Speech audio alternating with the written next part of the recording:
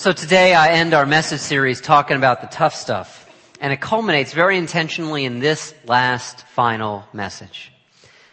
Talking about our spiritual growth and how do we share our spiritual growth with integrity? Because if we are grounded in talking about money and sex and politics and death, because if we can relate to the tough stuff, which is really, as I've been talking about these last 4 weeks, so much of the meaningful stuff in life, without anxious clinging or angry aversion, without clutching or without fear, if we can be soulfully at peace with all of these issues in our lives, which really, if you did like a brain scan, like one of those sort of simulated brain scans, and you looked how much time we all spent thinking about the things that preceded today, it'd be a lot of time.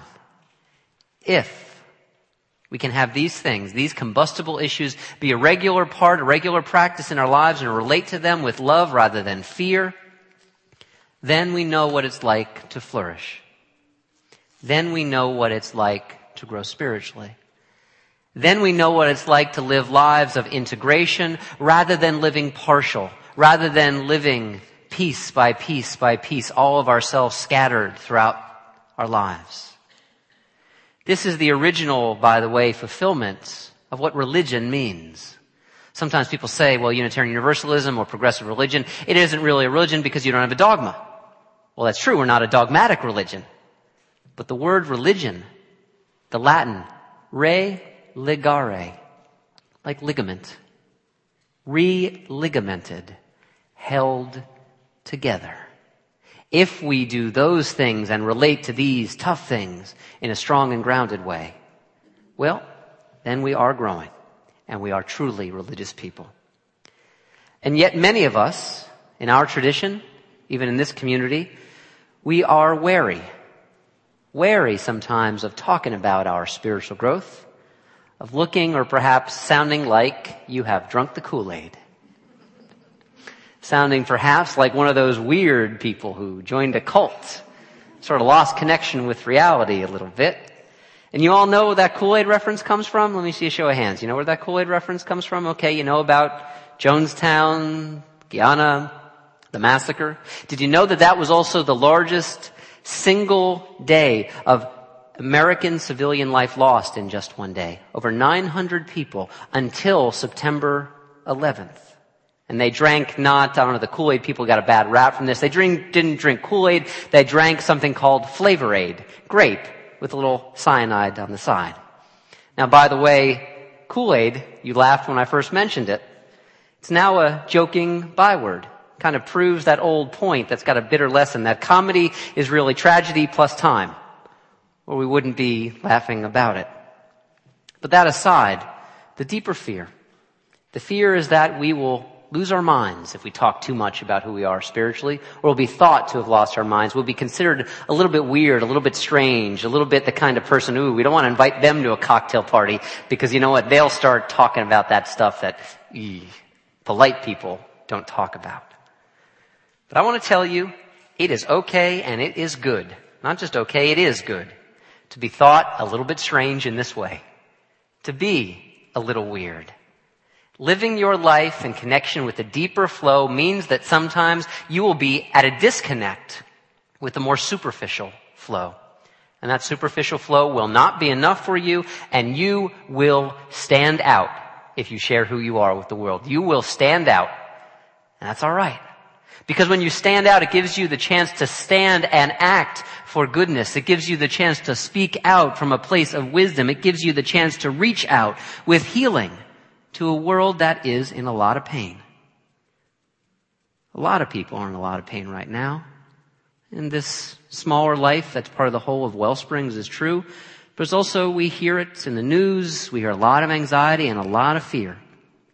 And so I'd say folks are ready to hear a good word now and again, and a good word that comes from you. We can share this part of our lives without being zealots and without sounding like zombies who have drunk the Kool-Aid and are just apart in that strange way. The secret of doing this in the right way is sharing the meaning of your life rather than commanding others to live the way that you want them to live. The secret comes in showing the truth in very small, very meaningful ways of who you are rather than telling them what they must do if they want to get to the place that you are, the exalted one that of course you are. This is the difference between proselytizing and simply sharing your spiritual growth. Now, all of you who joined today, you've heard this story that I'm going to tell. It's what we tell in our 1.0, our first steps into spiritual community here at Wellsprings.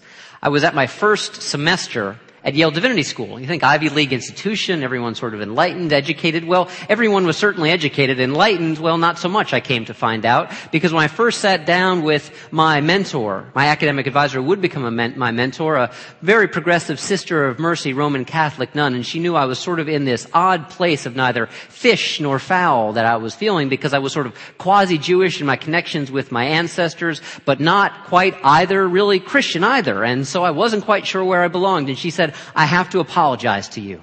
It's the first thing she said to me. I have to apologize to you because there's this small, and it is small, coterie of really intolerant evangelicals here on our campus. And they're going to approach you at some point. And they did. They thought maybe I was ripe for a little conversion to their way of life. I was ripe for conversion, but it was to something else entirely, as we'll hear about in a second. Not to the way they saw the world. They would do things like not go to the progressive Christian worship that was held every day, Monday through Friday, because that was just too open-minded from these Episcopalians and these United Church of Christ folks. And so what they'd do is they would not go to the worship. They would stand outside sometimes and leave these little biblical tractates, almost like little tickets telling you you're going to hell. Apostate, gay, not holding the right doctrine about who Jesus Christ was. Jewish. Yeah. Falls under that large category of non-believer. But I have to tell you, just a month later, I had a very different experience with someone sharing their faith with me. I told you I was at this odd place, neither fish nor fowl kind of thing, not really feeling embraced, not allowing myself to be embraced by the community, not knowing where I belong, not knowing I didn't exactly want to go back to where I came from, but not finding the way forward yet. And I was sitting in a theology class, and we did these little breakout groups in which we sort of talked about our feelings. Talked about our feelings about what we were reading. Very touchy-feely kind of stuff. And I just sort of blurted out that I'm not sure if I'm going to stay here. I'm not quite sure I belong here, if this is the right place for me. And there was one woman, her name now is Reverend Rebecca Parkhill. Back then it was just Rebecca Parkhill, and she was a born and raised Unitarian Universalist from Sudbury, Mass. And she heard my story, and she said, you know what? There's one of our communities, one of our congregations right around here that I'm going to take you to this Sunday if you want to go with me. And I did. And as they say, the rest is history. And has brought me here to this time and this place with you. Because one person made an invitation that I absolutely must tell you changed my life. Just at the point when I needed it. That small conversation has led me to this place, and I am so, amongst the many, many conversations I've had in my life, so grateful that she reached out to me, that she provided a way and an opening for me to find my place in this world. Now I want to tie this back to where we find ourselves right now as a country, where we find ourselves. Now, like you, I do not know how far down this financial mess rabbit hole we will go. And if you are looking for me to provide a really sound opinion and diagnoses, well, if you're waiting on a minister to tell you what's going on economically, then go to the op-ed pages instead, please. It is a tough time. That's what we all know. This crisis of finance, this crisis of economic confidence has bred in many of us fear and uncertainty. And in some folks, we're seeing signs of it, real vicious anger, ugly stuff. Some folks, not the folks perhaps who are all that angry, but maybe the folks who are just apprehensive. Some folks who are perhaps likely just to want to start rolling up the welcome mat of their lives. I'll go back as far as I can without hitting your piano here, Harry. Just want to retreat from things, want to get away, want to think that maybe they can find someplace, a little safe zone to crouch down in. The problem here is that they're not just talking about conserving money. They're talking about conserving energy and conserving love. When we hole up our lives, we also hole up the soul. And we retreat from life in all of its complexity. That is not our call here. Not our call here at all at Wellsprings. We believe that even if other things are growing scarce, that the most abundant resource in life is wisdom, is beauty, is insight. These things are not measured in markets. They are measured in meaning, and they are always here in our midst. The more so, the more of us who are here. When we speak about the good life at Wellsprings, we are not talking about the way, and my dad does this all the time. He calls me 2 o'clock, 3 o'clock, 4 o'clock, right before closing bell, letting me know where the market is, letting me know the status of my inheritance.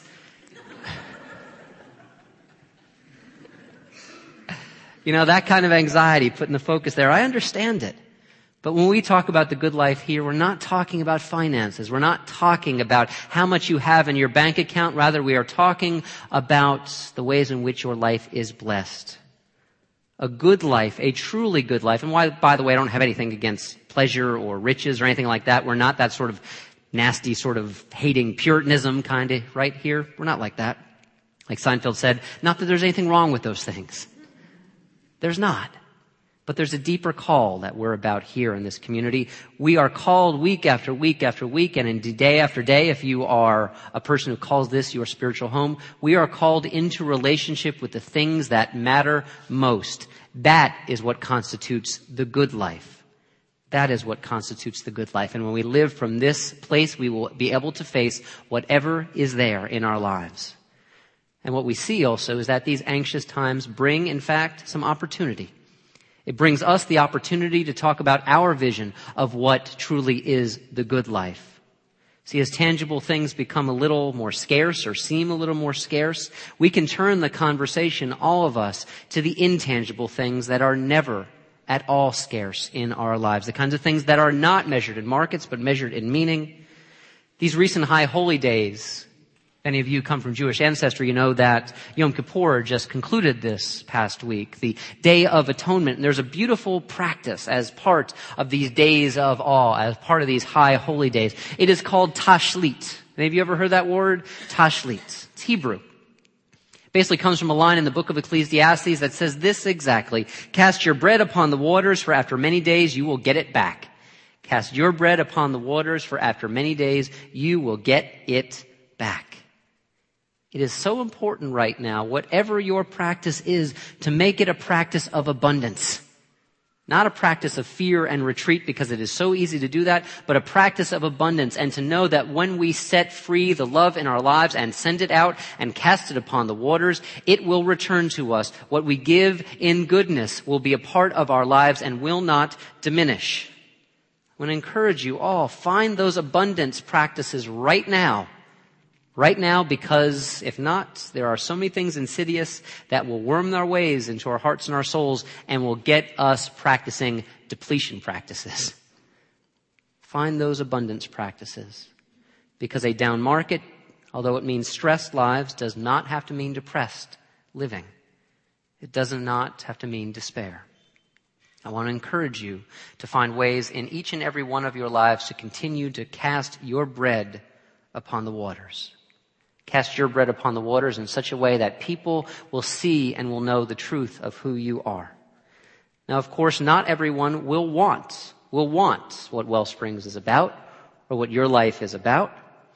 We have a very distinct message, and a wonderful one, and one that I know many, many people are yearning for. But the one thing we don't offer is a get out of hell free card.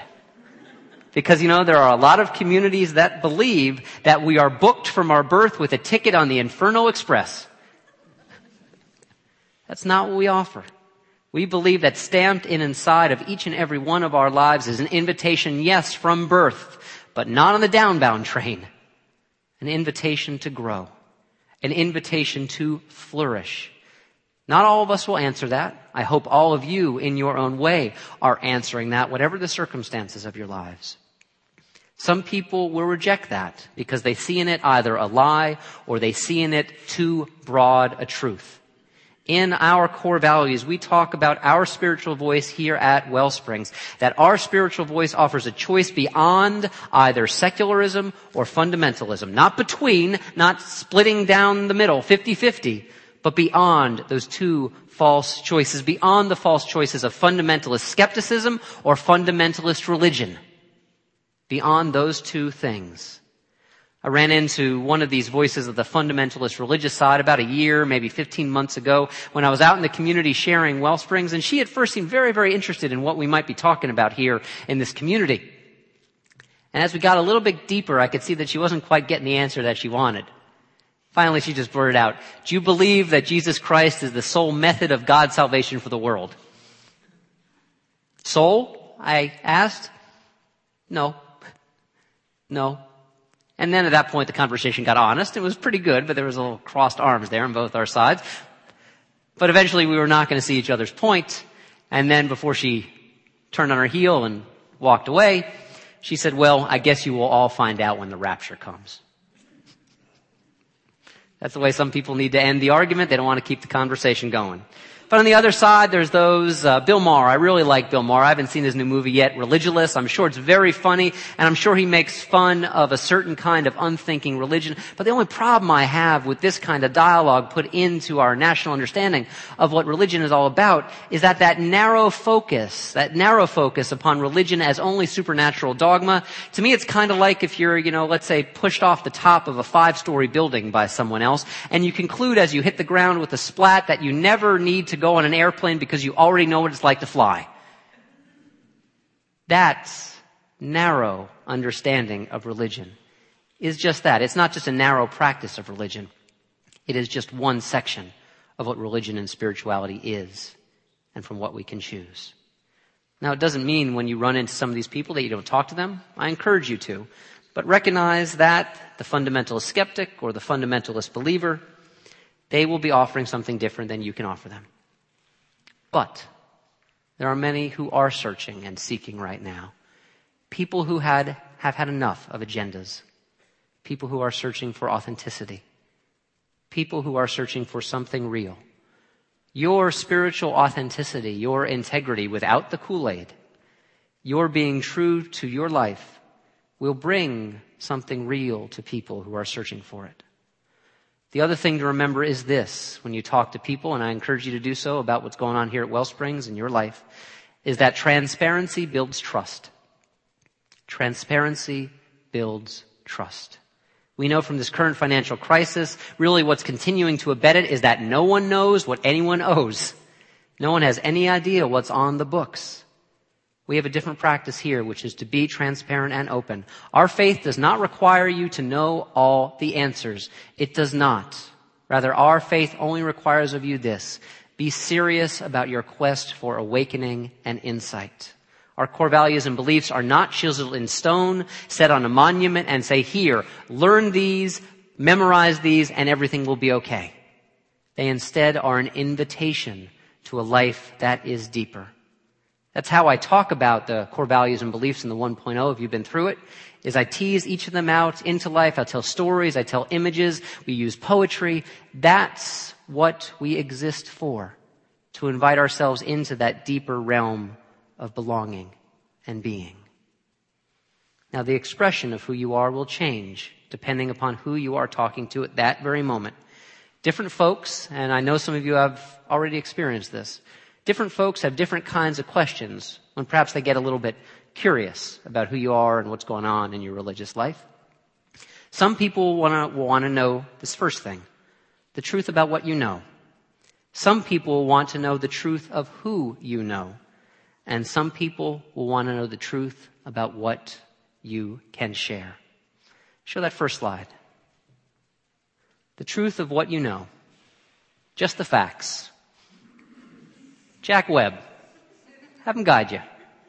Sometimes when you're letting people know about who you are, what's going on in your spiritual life, they just want to know what it is. They want to know what's there. I know it's getting a little bit warm in here. Would someone run over there and put on those fans if you know where the signs are on the back? Thank you very much. What I encourage you to do if people have questions is just recommend like it's a restaurant.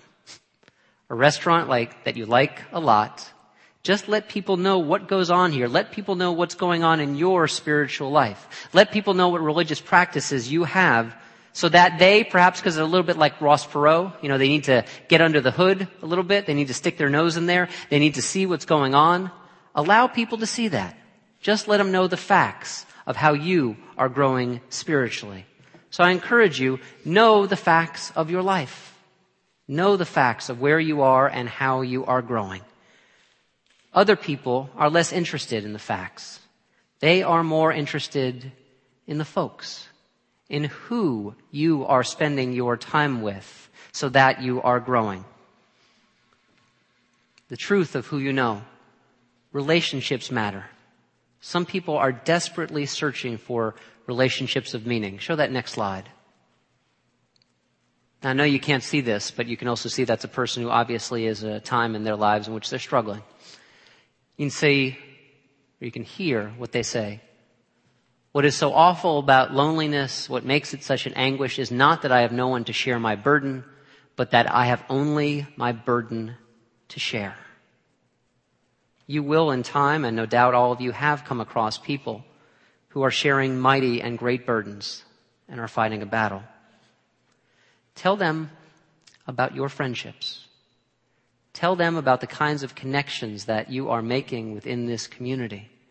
Tell them that there is a life beyond the sort of cocktail party way of living, that there is a life deep and resonant that calls us into a relationship in which truthfulness and honesty and authenticity is the most important thing about who we are and what we do here together. There is so much loneliness out there. Perhaps there's so much loneliness even in here. At least in here we know we are not truly alone. And then the final thing, the truth of what you show. The truth of what you show to the world that I call incarnational, because really it is not about anything you might even say. It's not so much about the words. It is about the reality and the authenticity of who you are and what you share. Gandhi called it being the change that you hope to see in the world. It is about what you do, and it is about what we do here at Wellsprings. It is about gleanings, and it is about the Habitat for Humanity house. It's about all the things we do, but it's about even more. It is being ready to share a good or kind word. And you know what? These things probably might not ever bring anyone to the doors of Wellsprings, but that's not what it truly is about. I'm going to close with one of my favorite stories, and it's one that I will tell at least once a year here at Wellsprings, because I like to repeat it, and I know it's new to some of you. And as long as I'm here, you'll continue to hear it.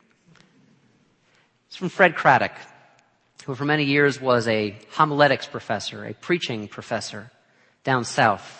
And he tells a story that one night he and his wife were traveling through rural Tennessee, and they had stopped by this sort of roadside restaurant. They had stopped in this place like the Pig and Whistle, something like that, something really southern sounding. And they were sitting down for a nice quiet meal, Fred Craddock and his wife, and they saw this guy sort of going from table to table, this sort of silver-haired fox with his beautiful mane of lush hair, and he was sort of shaking everyone's hand. And Fred Craddock thought to himself and sort of muttered to his wife, I hope he doesn't come over here. He just wanted a nice quiet day.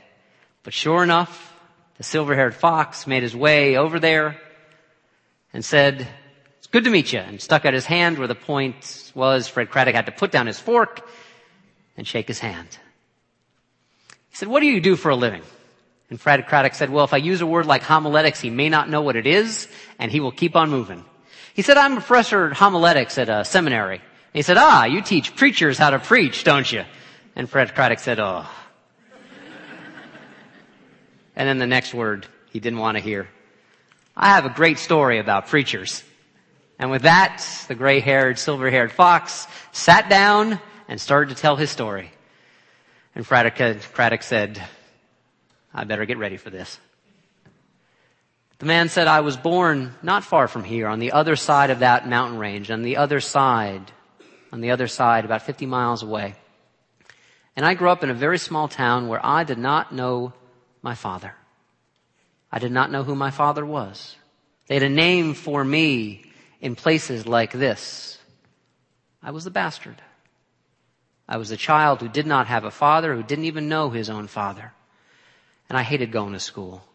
And especially on Saturdays, I hated going downtown to shop for my mom and for my siblings, because in a small town, everyone knows your business. And as I would walk down the center of that main street with the things I had gotten at the market, I knew all the eyes were on me. All the eyes were on me saying, whose boy is he? Who's his father? And so as much as possible, I tried to stay away from almost all social interactions. But there was one place that I liked. One place that I liked, it was church. There was this new young pastor at one point who came into town, and he gave the kind of sermons that I really liked to hear, the kind of sermons that made me feel good about myself. But what I would do, I would come in late, right at the back, and sneak out before I had to meet with anyone afterwards. But one day, they ended the service differently. And I was listening to one of these messages, and I was so wrapped up that I didn't recognize it. The line was already out the door, and I was trapped. People were going to see that I, the bastard, was there in church. Tried to see if I could maybe sneak out a side door, and I was almost to the exit when I felt this hand come right down on my shoulder. And I turned around with fear, trembling a little bit, and I looked up, and it was the minister. And he said words that I hated. Whose boy are you? And I thought, another place that's ruined for me. Another place where I'm going to be the bastard. Another place where I will not be welcome, will not be loved. Whose boy are you? The minister repeated, taking his hand off my shoulder. And with that, his face changed. And he started to smile. I know. I see it now. I see the family resemblance. You are a child of God. You are a child of God. And he put his hand back on my shoulder, but this time really gently. And he said, now, go and claim your inheritance. And Fred Craddock, back at the table, in the current time, thinking, wow, I'm glad this man stopped and talked to us. And this old silver-haired fox sat quietly and said, those were the most important words anyone ever spoke to me. Those are the most important words anyone spoke to me. I thank you, good people, for your time. And with that, he shook their hands and he got up to leave. And Fred Craddock said, I'm sorry. Can I get your name? And he said, my name is Ben Hooper. And Fred Craddock turned to his wife, and he said, I remember that my dad told me that the people of Tennessee had twice elected a man named Ben Hooper as their governor. A man who did not have a father. Go and claim your inheritance. This inheritance of wisdom and love and commitment that belongs to all of us. Give the world, not all of you, that's too much to offer. Give the world your good words. Give the word your good self, your good work, your love, and your compassion. Because I must tell you, all of you, you are very much needed. You've got your inheritance already. That comes from just being alive. Now, go and spend it. Amen. May you live in blessing.